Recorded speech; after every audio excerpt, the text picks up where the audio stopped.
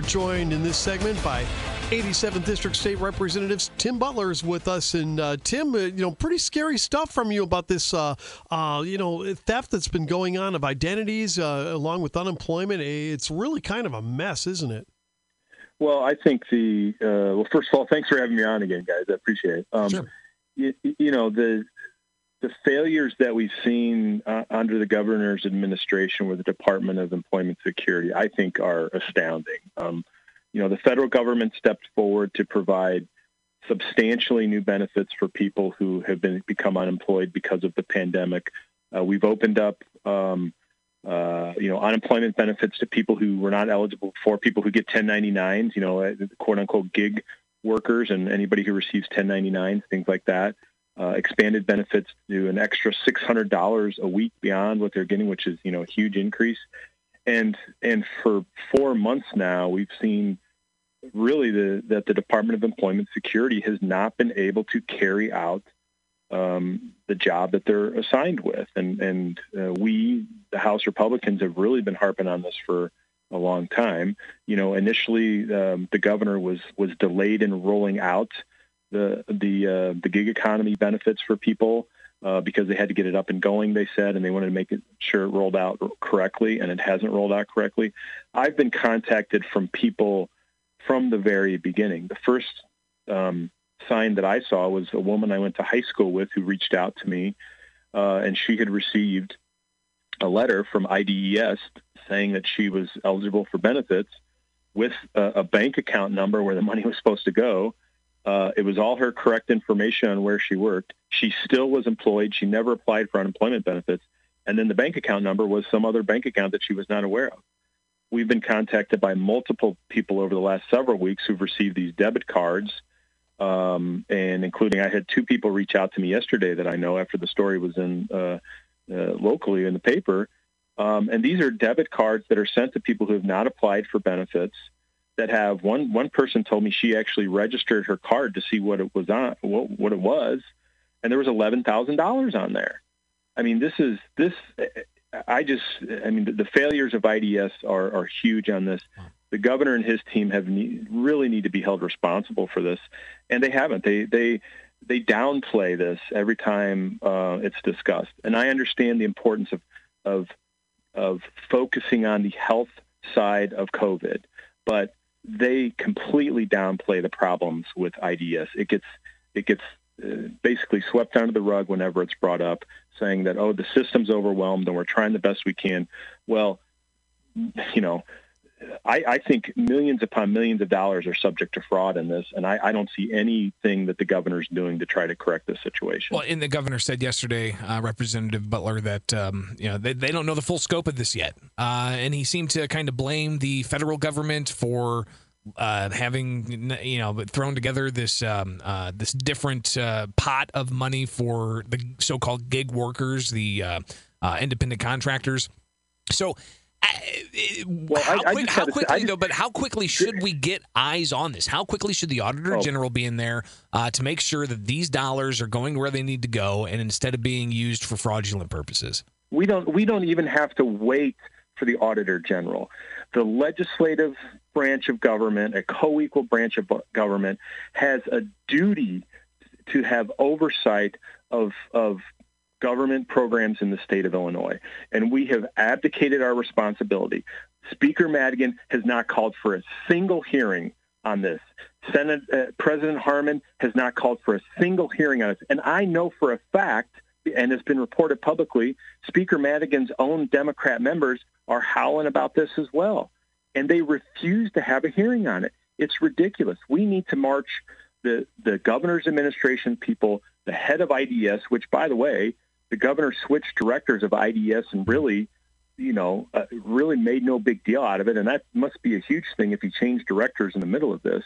We need to have those people in front of the General Assembly in a public setting where we can grill them. And I think we need to have multiple hearings on this, because this is one of the most astounding failures. Representative, it's billions of dollars. Yeah, right. We're talking. The state of Illinois is already borrowing billions of dollars to cover these costs. And I think it is ridiculous for the governor to blame it on the federal government. I heard the governor say the other day that the Department of Homeland Security, the Department of Defense, whatever it was, didn't return his phone calls about these federal troops going into Chicago. Well, gee, Governor, your own administration isn't calling back the citizens you represent to carry out these unemployment benefits. I have people who have not gotten a call back from April that they haven't had any contact with the Department of Employment Security, and he's blaming the federal government on something like he needs to get his own house in order. I mean, this is ridiculous. That's what's maddening about all of this is like you said, there's so many stories about people that are still waiting for their benefits,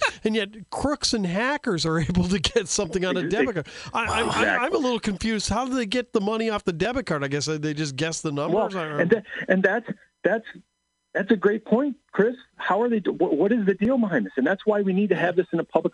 I don't think we need to wait for the Auditor General. That's going to be months down the road before the Auditor General issues a report. We can do it today. We can have a hearing tomorrow. We can have a hearing at the Capitol building tomorrow and march these people in front of us and get these questions answered, or at least get the ball rolling, telling them they need to investigate. We need to hold these people responsible. I mean, that's our job as the legislature, and we're not doing that. Representative, if you could stick around just a little bit longer, I want to get your response to why you think that's not happening, and the person who's controlling what happens in the House, House Speaker, and the revelations of now the Chicago Tribune reporting that they're looking into AT&T's dealings with some possible improprieties. So stay tuned. We'll get to all of that and more. Representative, of course, the revelations last week, Speaker Madigan, not charged with a crime, but implicated, I think, public official A, identified as the Speaker of the Illinois House of Representatives in the deferred prosecution with ComEd, where ComEd said they did something wrong and they agreed to pay $200,000 or $200 million, I believe. Now we're looking at the Chicago Tribune reporting that AT&T is getting subpoenaed, and they've used some of the same former Madigan staffers as ex-Democratic state representatives as Commonwealth Edison. So what's going on here? How do we hold the Speaker accountable, especially as he holds the party chairmanship? Well, first of all, I believe that the Speaker needs to step down as Speaker.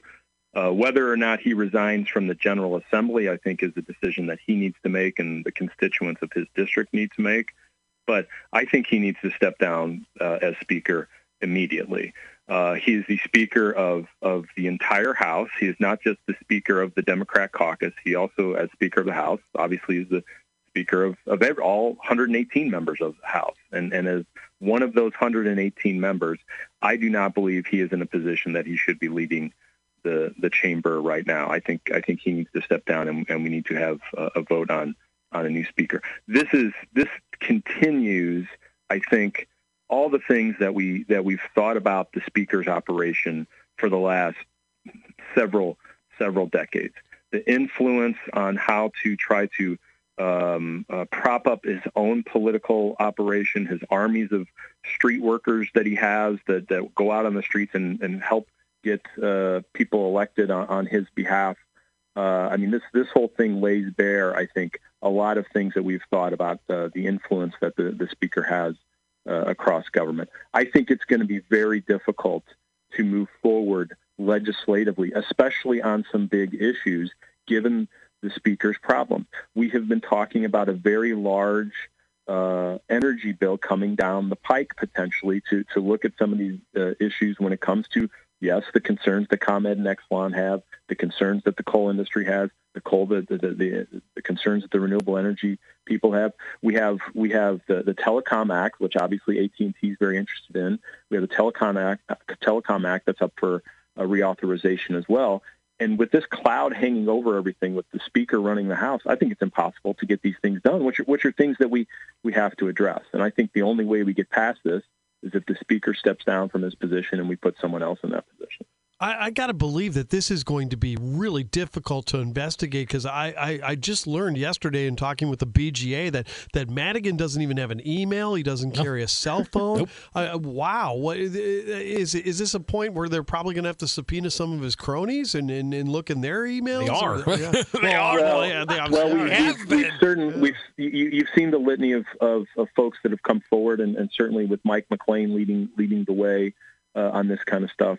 The Speaker it's well known that the Speaker is very careful, I think, on what he communicates and how he communicates and things like that. And I think that plays into the idea that maybe he knows he doesn't want a trail of things, out there, or maybe he's just an old school guy that's been in when he got elected 50 years ago, a cell phone wasn't even the gleam in, anybody's eye back then. So, Representative, his spokesperson doesn't even use a state email. It's an AOL account that he uses. I think this all leads into this. And again, I mean, this is nothing new. I mean, these are the discussions that we've had for years now. And look, somebody who's been in power that long is not good. This is why we need leadership term limits, especially. But what do you say to somebody like I talked with one of your colleagues out of Chicago, Representative Ford? Talked to him yesterday, and he said, "Listen, we all know that with absolute power comes, the possibility of absolute, abuse of that power." So what do you say to those who say, "Listen, the speaker's gotten elected to these positions over and over again by Democrats, not just in the General Assembly, but also in the party"? Well, I think that's a whole other discussion, I think, that we go on for a while about how we could address that. But here's the problem when he's the chairman of the party, and I think this is something we need to address in statute as well. You cannot be chairman in the party and one of the officers in the General Assembly. I think that to hold the purse strings as the Speaker of the House, where lobbyists and advocates have to come to him eventually to get their legislation passed, and then holding the purse strings, the campaign side of things, especially on the state party. I mean, anyone who runs for office in the state of Illinois as a Democrat is beholden to the Speaker because he holds the purse strings for the state party, and that's not right. And so that leads to situations where, of course, they're going to vote for him for Speaker because he holds all the cards. He absolutely holds all the cards. Yeah, and the only other question with this, too, is trying not to repeat this in the future. Should it be that rather than having the Speaker of the House be the sole proprietor of what bills are going to get called in the legislative session, should that be going to a committee, too? There are innumerable proposals that have been made over the years to correct these kind of situations. Leadership term limits, making sure that there's a better process so legislation that gets introduced can get a fair hearing and kicked out to committee. A little more autonomy of committee chairmen and so they're not so beholden to the Speaker. Things like that. There are things that we can address through legislation in Illinois statute and through the rules of the House of Representatives that can make it a more fair process. Look, there's 50 state legislatures across the country. We all do business in different ways. We can take lessons from how other legislatures work and bring those to Illinois to make sure that we don't have the corruption and the insider dealing that we've had for so long in Illinois, and to make it a more fair, open, and transparent process as well. If you look at Ohio, we got the Speaker over there arrested in a $60 million bribery case. Yeah. And that's a Republican, right? So, I mean, this is... I mean, it cuts both ways. And this is, at the end of the day, people need to elect good people to represent them. And when those people get in office, they got to do the right thing. They have to do the right thing. That's what it's all about. Representative Tim Butler, listen, thank you so much. Good luck to your Cubs this weekend, okay? Go Cubs. Looking forward to opening day. There you go. All right, talk to you later. With cardboard cutouts and a laugh track, apparently. That's I'm surprised you even know about those cardboard cutouts. I was looking at the sports today, and I'm like, this is probably going to acclimate me into following sports more because it's starting to kick back on. Hey, Tim, you don't be messing with Greg the Greek Bishop. Yeah. He knows it all, man. He's got the Arizona Cardinals this week. He's probably going to bring the cutouts to Dungeons and Dragons or something. He's got the Arizona Cardinals over the Cubs this weekend. So I'll go to a rock show where there's cardboard cutouts. There you go. Yeah, I'll go for that. Exactly. There you go. Appreciate it. Thanks a lot, Representative. See you later.